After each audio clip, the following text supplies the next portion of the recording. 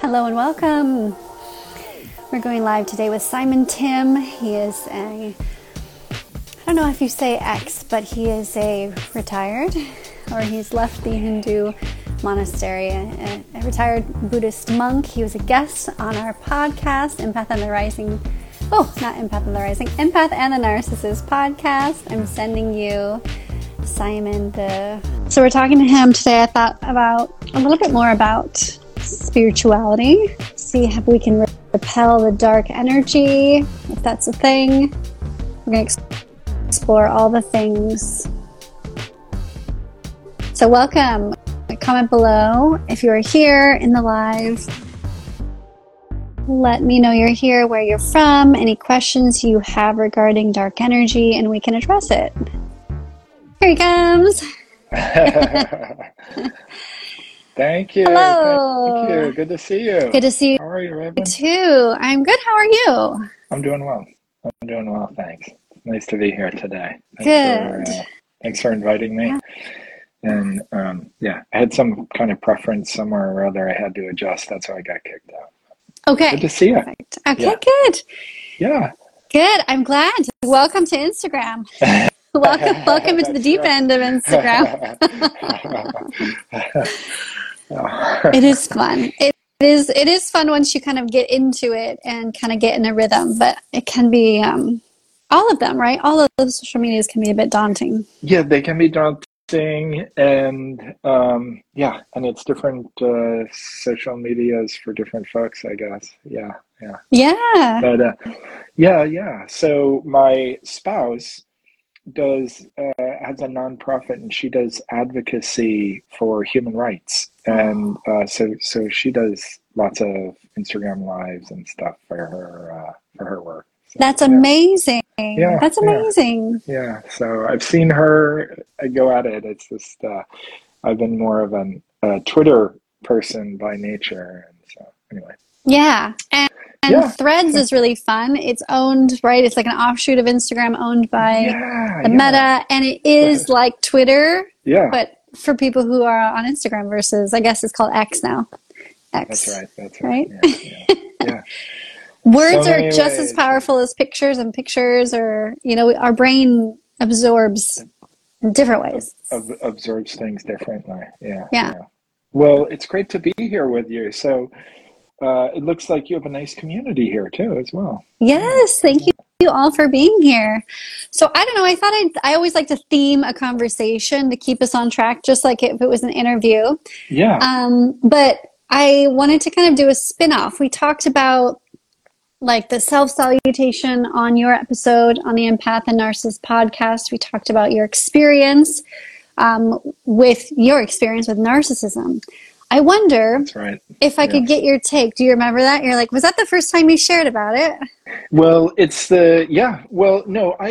do write about it a little bit, and talk about it also. Yeah. So it wasn't the first time, but it was it was maybe more in depth than I usually go in it, or I guess maybe covered things a little more, a little bit of a different area than I usually discuss. So anyway.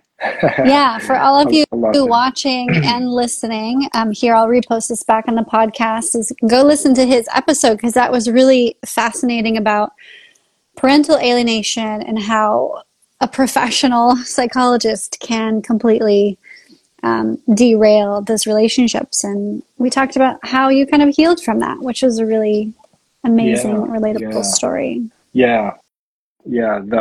I always share this, the sort of the irony of my childhood, that my stepmother had a PhD in child psychology from Harvard, no less. From Harvard. Well, it's like the knowledge is the knowledge, and sometimes narcissists use it as a manipulation versus using it for good. So true. Yep. And they don't screen people in a PhD program. I mean, my stepmother was obviously very smart. They don't give them they don't do a personality test at all. Yeah, Well, they didn't, at least in the 60s when she took her, of course, when she got her PhD there. So right. Maybe they have a little more. Ooh, that'd be a great new movement in academics to start. Like, okay, pre-screen all of the psych majors for narcissism, but half of them probably wouldn't pass. Yep. Let's pre-screen the professors first. Exactly. There's a whole bunch everywhere. It'd be a revolution. Oh gosh, yeah. Yeah. So what I was thinking, I wanted to ask you a bit again here about your experience as a Hindu monk, because I think that's really intriguing for most people. It's definitely a unique route. And then from that, I'd love to ask you, do you have any takes on how to repel dark energy like narcissism? So that's kind of the rabbit hole I was hoping to take us down today. Interesting. Yes. Great. So what is the Hindu monastery called? Like, because I know I'm Buddhist, I go to a temple. Like, what do they call that? Temple. Yeah. So there's a temple, but usually the monastery is called an ashram. Oh, okay. Ashram. Yeah. So, and ashram doesn't always mean that there are monastics living there, but that's the sort of spiritual community that that's a name for a spiritual community within Hinduism. Okay. So I lived in ashram life for 16 years in Los Angeles, in surprising places. I was in Los Angeles for a few years. I was in San Jose for a few years, and then I was in New York City for almost 10 years. So in the Big Apple. Well, what instigated those moves within? Well, so I joined in Los Angeles. I joined the community in LA. I was just searching. I was seeking. And when I first moved in, I just wanted to experience meditation a little more deeply than I could otherwise. And so I moved to that, like, okay, try this out for a couple of weeks. I was a vagabond traveling across the country, and I had just graduated from college, and I was seeking, and so I didn't have any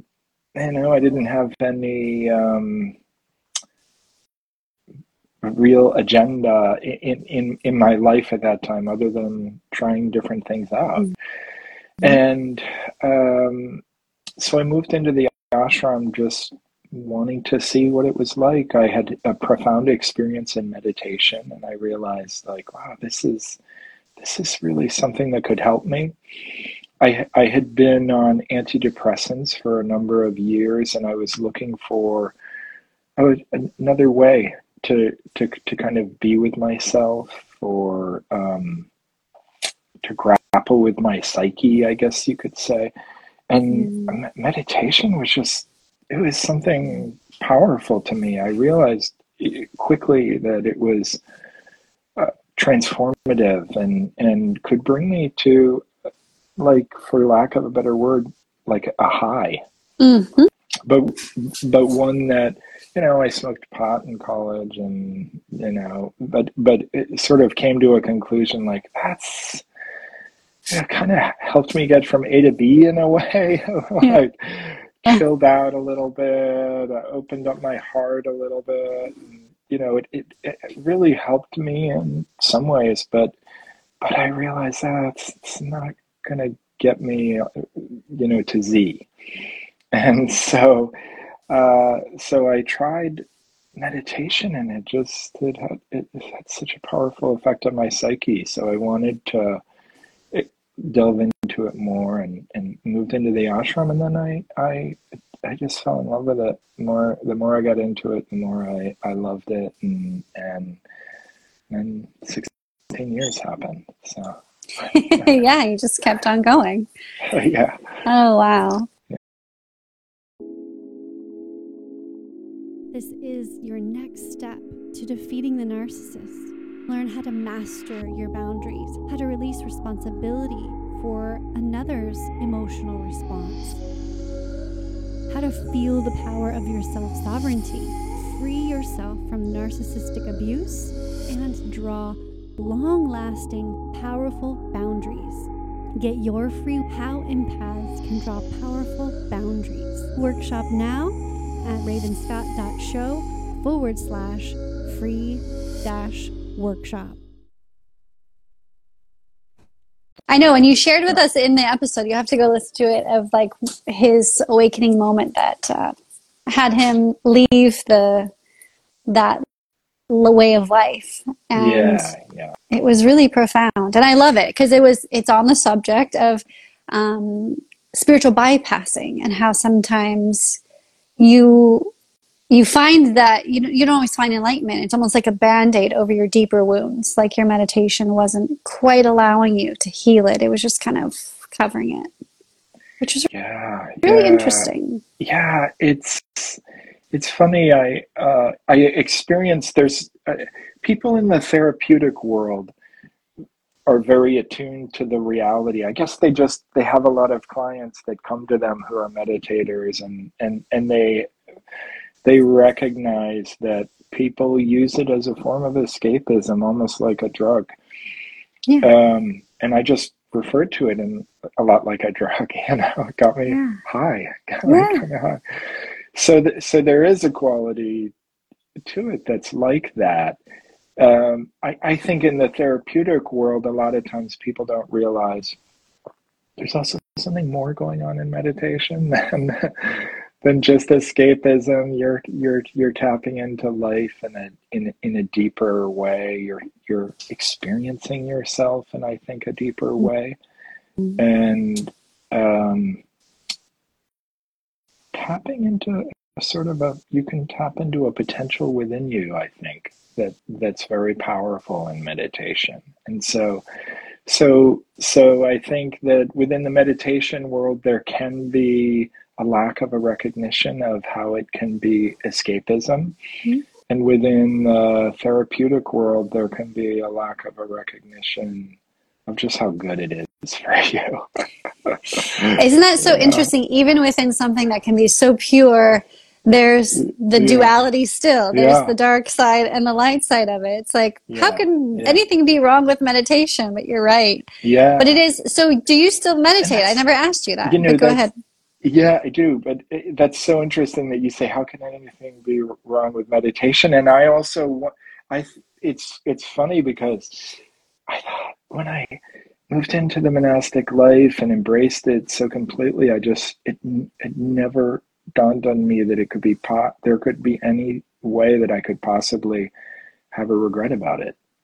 That I could feel any kind of regret. How could there be anything negative, any kind of regret that I would have? But when I left, I realized it wasn't that I regretted my choice in being a monk so much as I regretted my tendency to escapism and the way I used that experience to avoid feeling my feelings. Got it. Yeah.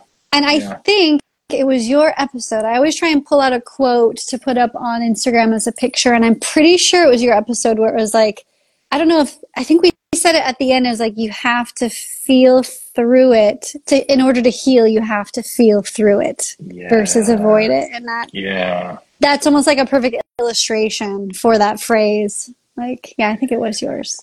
Yeah. The way through it is through experiencing those feelings, not through avoiding them. Yeah, it is. It really is. Through the darkness. But to answer, you have to get through the darkness by experiencing it, cultivating the courage. Those feelings are in your heart. That's the ultimate thing that really awakened me, is this recognition that, if there's feelings that are lodged in my heart, I have to allow them to surface. I have to give them a moment in the sun. I can't run from them. I can't escape them. I have to acknowledge them. It's painful. Sometimes it means recognizing that I'm just not as enlightened as I wish I was, or I thought I was. So true. But there it is. Once again, I've been triggered, and I have, fears or anger or something lodged in my heart that I have to recognize.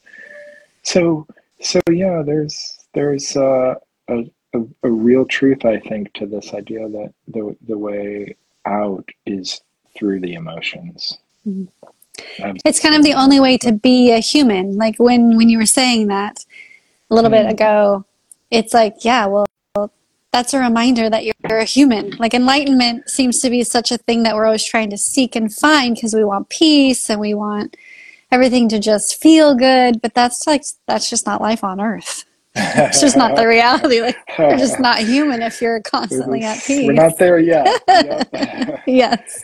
There's I believe there is a state of awakening or an awakened state that we can arrive to. Yeah. But we're here and we're here to learn. We're on a learning journey. Yeah. And a healing journey.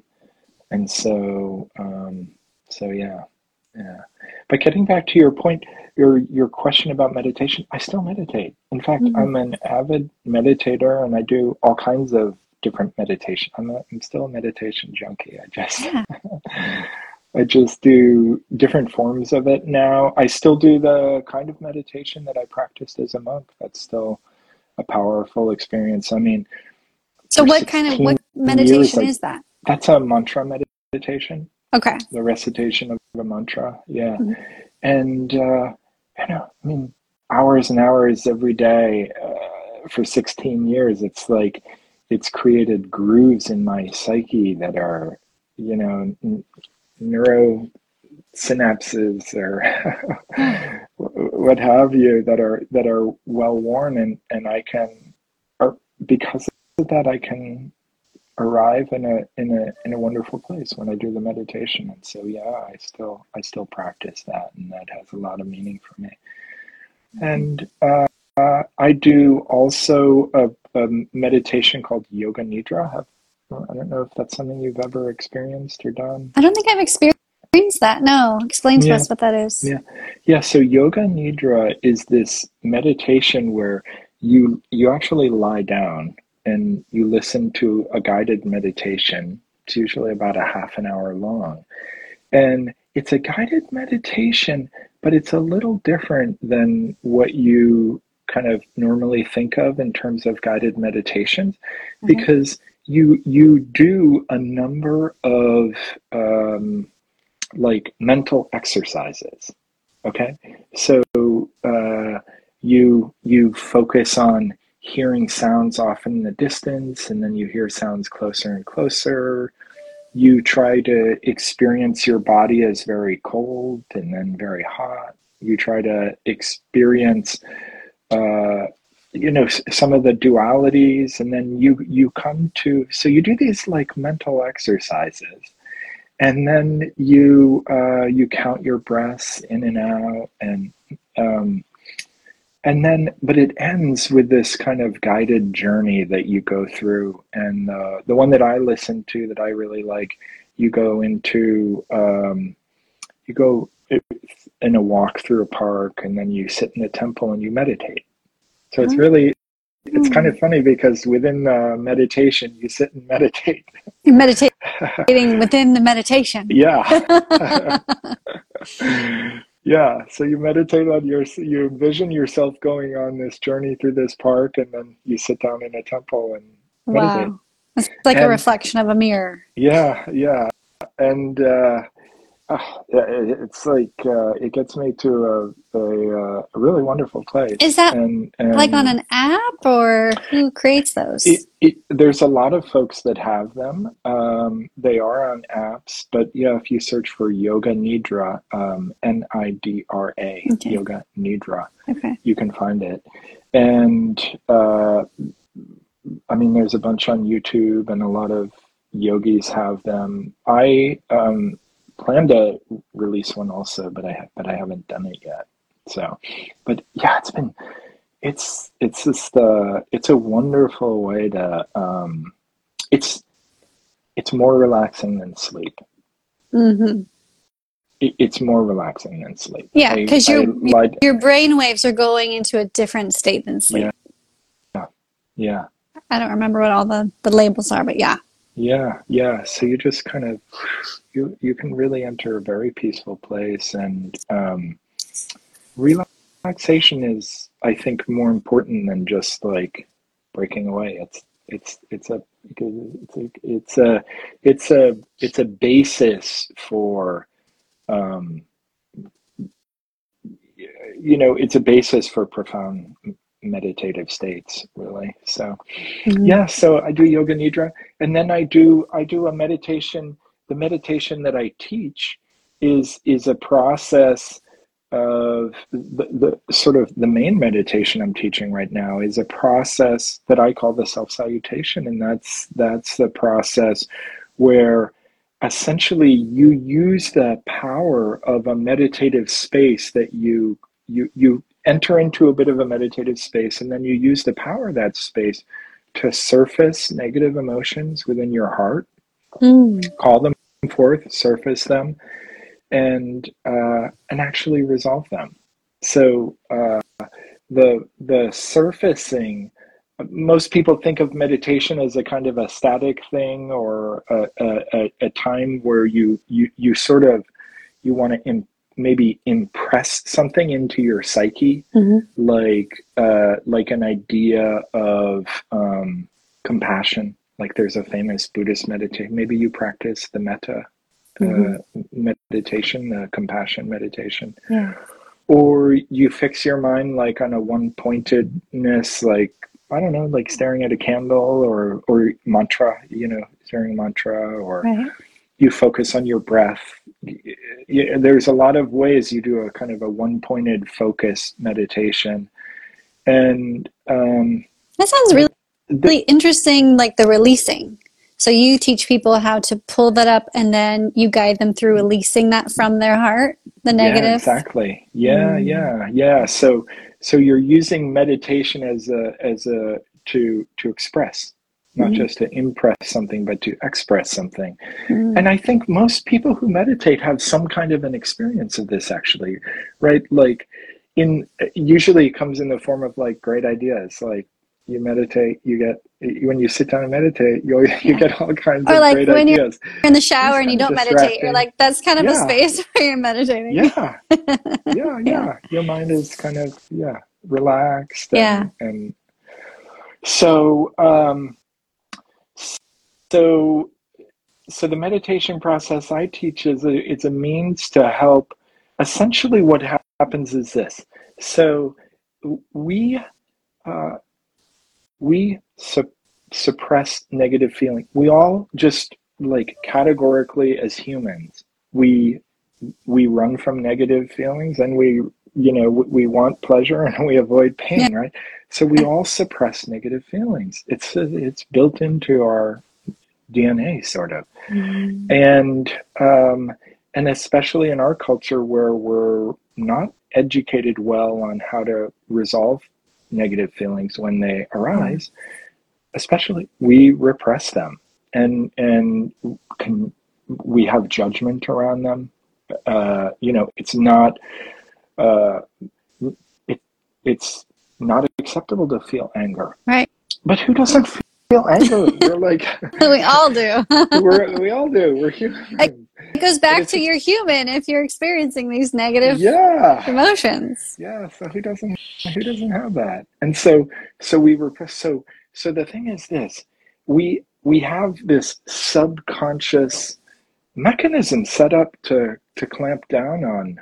It becomes second nature. It's subconscious. We don't even have to think about it. We have a negative feeling. We think like, okay, I'm not going to let that bother me.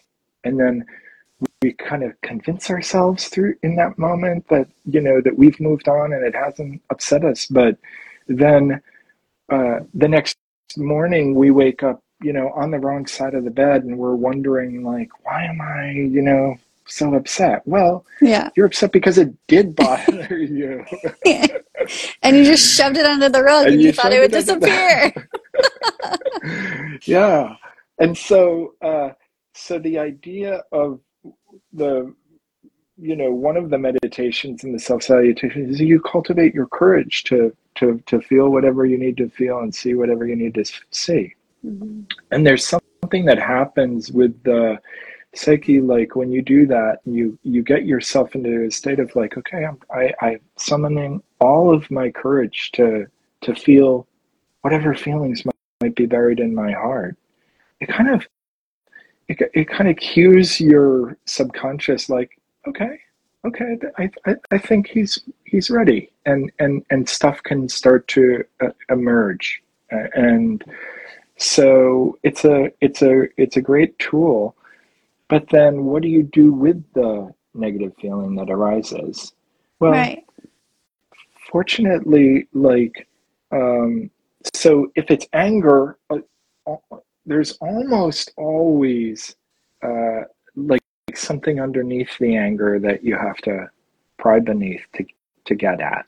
Okay, there is healthy anger. Because usually anger is like the mask in front of the sadness or the hurt or abandonment, right? Exactly. Mm-hmm. Yeah. And so most of the time now there's anger that's an expression of power also, and learning to uncover that is important, and learning how to manage that and step into a form of empowerment with that is important. But most of the time when we're angry, there's really, like you said, there's something underneath it. There's a hurt. There's a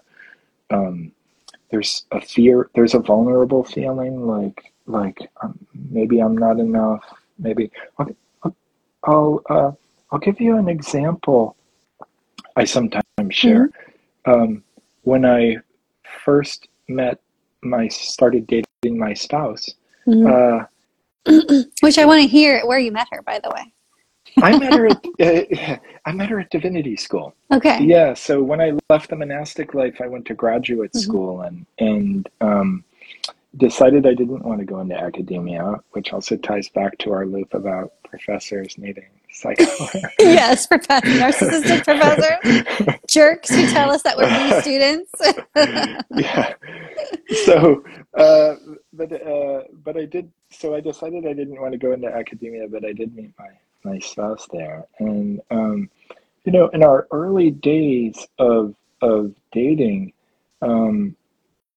like sometimes I would find myself in a state where, like, I would be hypercritical of her in my mind, you know, and then I would be like, okay, Simon, but like, wait a second, because like, I think it was yesterday when you were just thinking like, oh man, I'm so in love with this woman, this is so wonderful. So like, what's going on here? Like, it's kind of interesting that you flip-flop like this. Yeah. And with a lot of probing, I uncovered, like, so at that time, I had been a monk for 16 years. Like, I became a monk right out of college. And then I went into grad school right after monastic life. So I had never had like a real job. Yeah. You know what I mean? Right. I thought you were going to say a real relationship. I know, like a romantic relationship. Yeah. I mean. Yeah. No. I had some longer relationship in college, but I had limited experience in that realm also. But I had never had a real job, like held down a living as an adult, and I was in my mid 40s. And so I had this kind of anxiety about it, like, and it was hard. Like, the transition was hard, like going from being a monk to going into the real world, so to speak. Yeah. It was not easy to kind of find my way.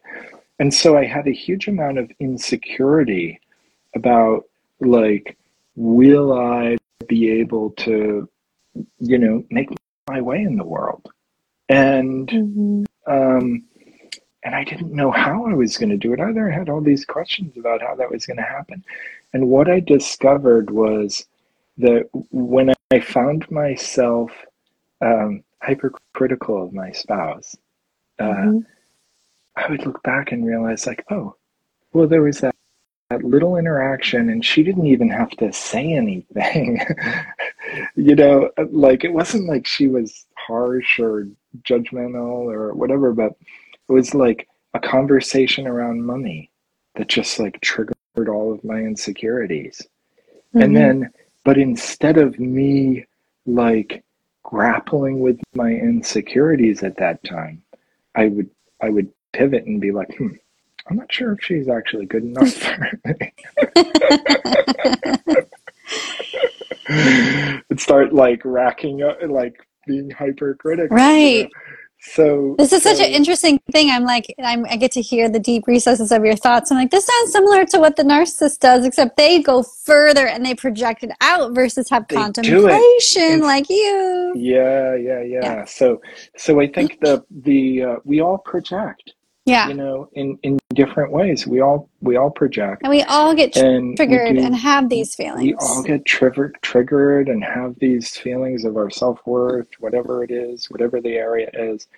So, but the key is if you can surface what the real feeling is that's in your heart, you can tend to that feeling. And the amazing thing is that there really is one, like a simple balm that heals like all the negative feelings that are in your heart. And it's just good old fashioned love, you know? And when you learn this, the ability to give yourself a felt sense of love and acceptance, you can tend to those wounds that are in your heart. And meditation is a really powerful way to learn how to tap into that self-love and self-acceptance. And so that's the process that I teach, the process of surfacing the negative feeling and tending to it. That's beautiful. Yeah. So do you think this ties in? Is your self-salutation something that one can do to repel the dark energy of the narcissist? Let's go down that rabbit hole. Like, what are some ways, in your opinion, that could repel that? You know, because narcissists usually are attracted to very confident, successful, and light-beaming, highly empathic people. Yeah. So how do we repel them by also keeping our vibe high? Yeah. Well, I do think that's true. I think that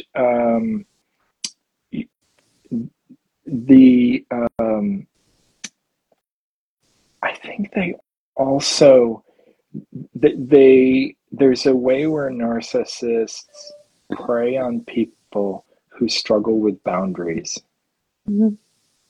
And who have a difficult time with setting boundaries. And so there is so I think self-acceptance is critical for healing, right?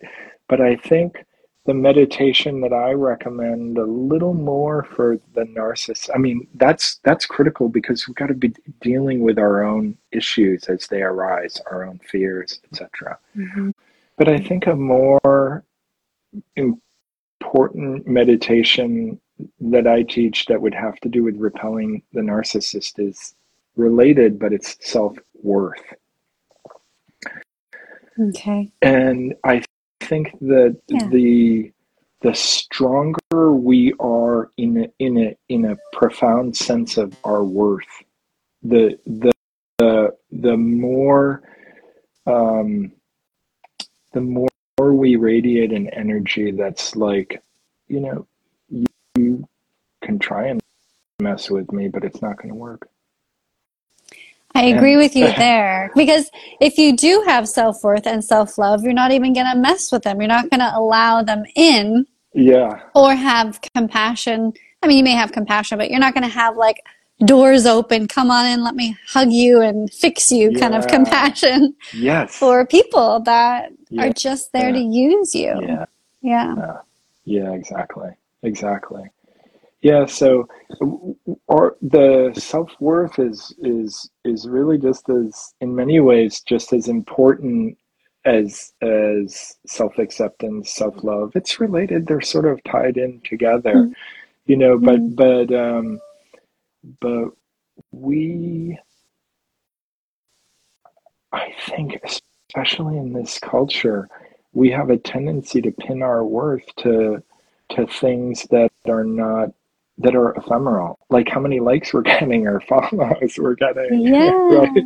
There's a vanity, right? It's very narcissistic in how we define our worth. Yeah, yeah. And so the more we come to a felt sense, a deep inherent sense of I have worth, I have dignity, and really in imprinting that in our psyche, really embracing that deep within our heart, then it's like I call it the elephant meditation. I name all of my meditations after animals, you know? Oh, that's right. I remember that. Yeah. So I call this the elephant meditation, and it's like this elephant. I love the elephant as a metaphor. It's one of my favorite of the metaphors, because the thing of the elephant is, I mean, there's a lot of powerful animals, right? But the elephant is a little unique in that the elephant's not a predator. The elephant is so they're like, they have their power. You're not going to mess with an elephant, you know? Yeah, they can trample you for sure. But their power has a kind of, it's like, in one sense, a gentle power, because they're not out there like killing. It's not like a shark, you know? Right. Which is much more of the narcissist personality, right? Yeah. So I like that that metaphor, and I think for me that meditation is also a critical component in the healing journey. Just coming to feel deep within your heart your own inherent worth, and this is something that, speaking of my spouse, she's coming up a lot hearing this conversation. This is something that I've also learned a lot from her, because she's a human rights attorney. And so human rights is this beautiful concept and an ideal. But part of it is this vision or belief that every human person is born with this profound inherent dignity and worth. Yeah. Every human, and we can recognize this is so easy to recognize with little children, right? And what has a little child done to earn that dignity or worth? They haven't achieved anything. They haven't done anything. They're like, they play. They're taken care of. But we all recognize with the little child, like the profound amount of dignity and worth that even an infant has. And yet, when it comes to us, where is that phenomenal worth and dignity and value? Do we really recognize that in ourselves? Do we really honor that? How in touch with that are we? And so I think that's a really wonderful, meditation or way to enter into that. I have this funny story to share about that. I was visiting a friend of mine, and he had his son was I don't know, 7 or 8. So his son was just sweet. We is an old dear friend of mine, and we were just sort of getting to know him after he had kids and had moved to Florida. And so we visited, and was just a sweet boy. We really loved him, and he he wanted to show us his toys, so he brought his toys out one by one. You know how kids do when they meet someone new, and then he really wanted to show us this toy helicopter that he had made. It was like a bit above his age level to have done this, so it was impressive, you know, that he had assembled this toy helicopter. And he really wanted to show us that, you know, have that lift off the ground. But he couldn't get it to work. Oh, it was like a robot, like that actually could fly helicopter. Okay. Yeah, exactly. Oh, and he couldn't get it to work. He couldn't get it to work. And, you know, so he tried, and we had to go. Finally, we were just, you know, there for a while, so we had to go. And he was so devastated. Mm-hmm. And it was something that I just thought about so much, because it was like, you know, we just loved him because he was this sweet boy. You know, it wasn't about to move the needle in any way, shape, or form if he got that helicopter to lift off the ground. Yeah. It just wasn't going to affect the sense of value that we had for him. Really, didn't move the needle at all. Yeah. But for him, he had all this sense of worth that was tied into, you know, getting that helicopter off the ground.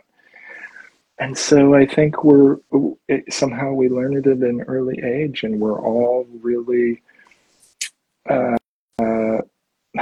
we just get caught up into it very early on, pinning our sense of worth into what we've accomplished, what we've done. True. You know, I guess for everyone, it's something different, but in reality, you have inherent, profound, immeasurable worth, because it was given to you with your existence. It's inherent because you breathe. Yes. Yeah. That's so come true. So we need to come in touch with that on a deeper level, and being someone who's healing from narcissistic abuse, that is a powerful thing to embrace, because we are constantly conditioned, right? We're already conditioned as children, like you said with that boy, and then the narcissist amplifies that narrative even more. It's like, oh, well, you didn't do this, you're just so horrible, and they're just always beating us down, and so we're always trying to be better and fix things, not realizing that we're like in this vicious abusive cycle. We think we're just like with someone who's not pathological, who has high demand, who just is very picky or whatever we justify. Yeah. And so we're beating ourselves up due to this relationship, on top of beating ourselves up just because we always have. It's such a powerful mindset to embrace. Like, I am worth whatever you are desiring or dreaming or have a goal for, or just you're worth living because you breathe.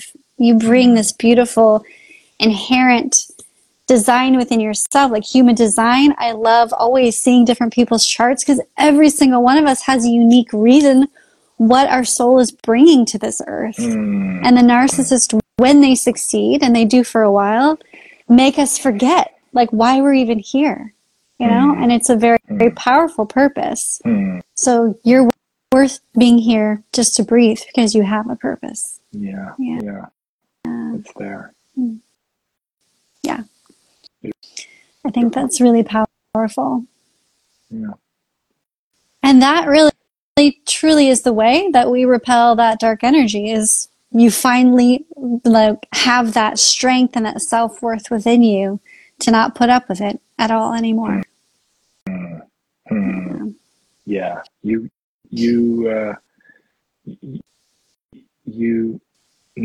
move your sense of worth from their eyes to your own eyes, right? From their from how they view you to a recognition of within your own self about your own.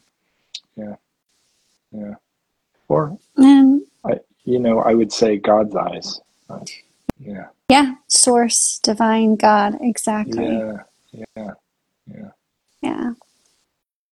So this has been amazing. It's been so great to talk to you. You guys, if you loved watching and listening to Simon here, definitely make sure you check out his episode on the Empath and Narcissist podcast. Yeah. Thank you everyone for being here and just being a part of this community. Appreciate you.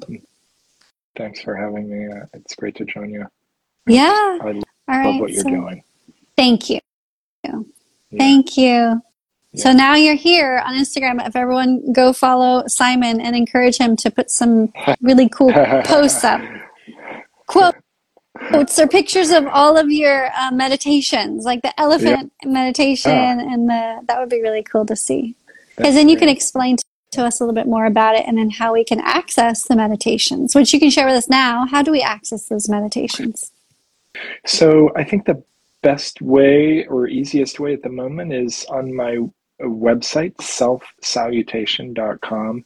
You can subscribe to my weekly newsletter. I have a free weekly newsletter. Okay. And every week I send out a meditation on the meditations. So yeah, it's a weekly sharing that I do that's free and easy, and from there you can learn about the self-salutation. Yeah. Perfect. Wonderful. Thank you. Yeah, I do enjoy getting those. I am a part of that. Oh, great. Yeah. Great. Yeah. Thank you. So thank you. Yeah. Thank you very much. So we'll be in touch, and hopefully we can connect again sometime later on in the journey. Absolutely. Yes. Yeah. That sounds good. Thanks so much, Simon. Thank you. Thank you, everyone. So I have a new book, baby, and if you're watching and listening to this before March 30th, if you subscribe and write a review of my book, Empath's Guide to Rising Strong, I will give 3 lucky subscribers a 2-hour human design reading coaching session valued at $500, plus a signed paperback copy of the beautiful book. You can grab your free ebook below. You can also listen for free on Kindle Unlimited, and write a review, let me know, and enter to win.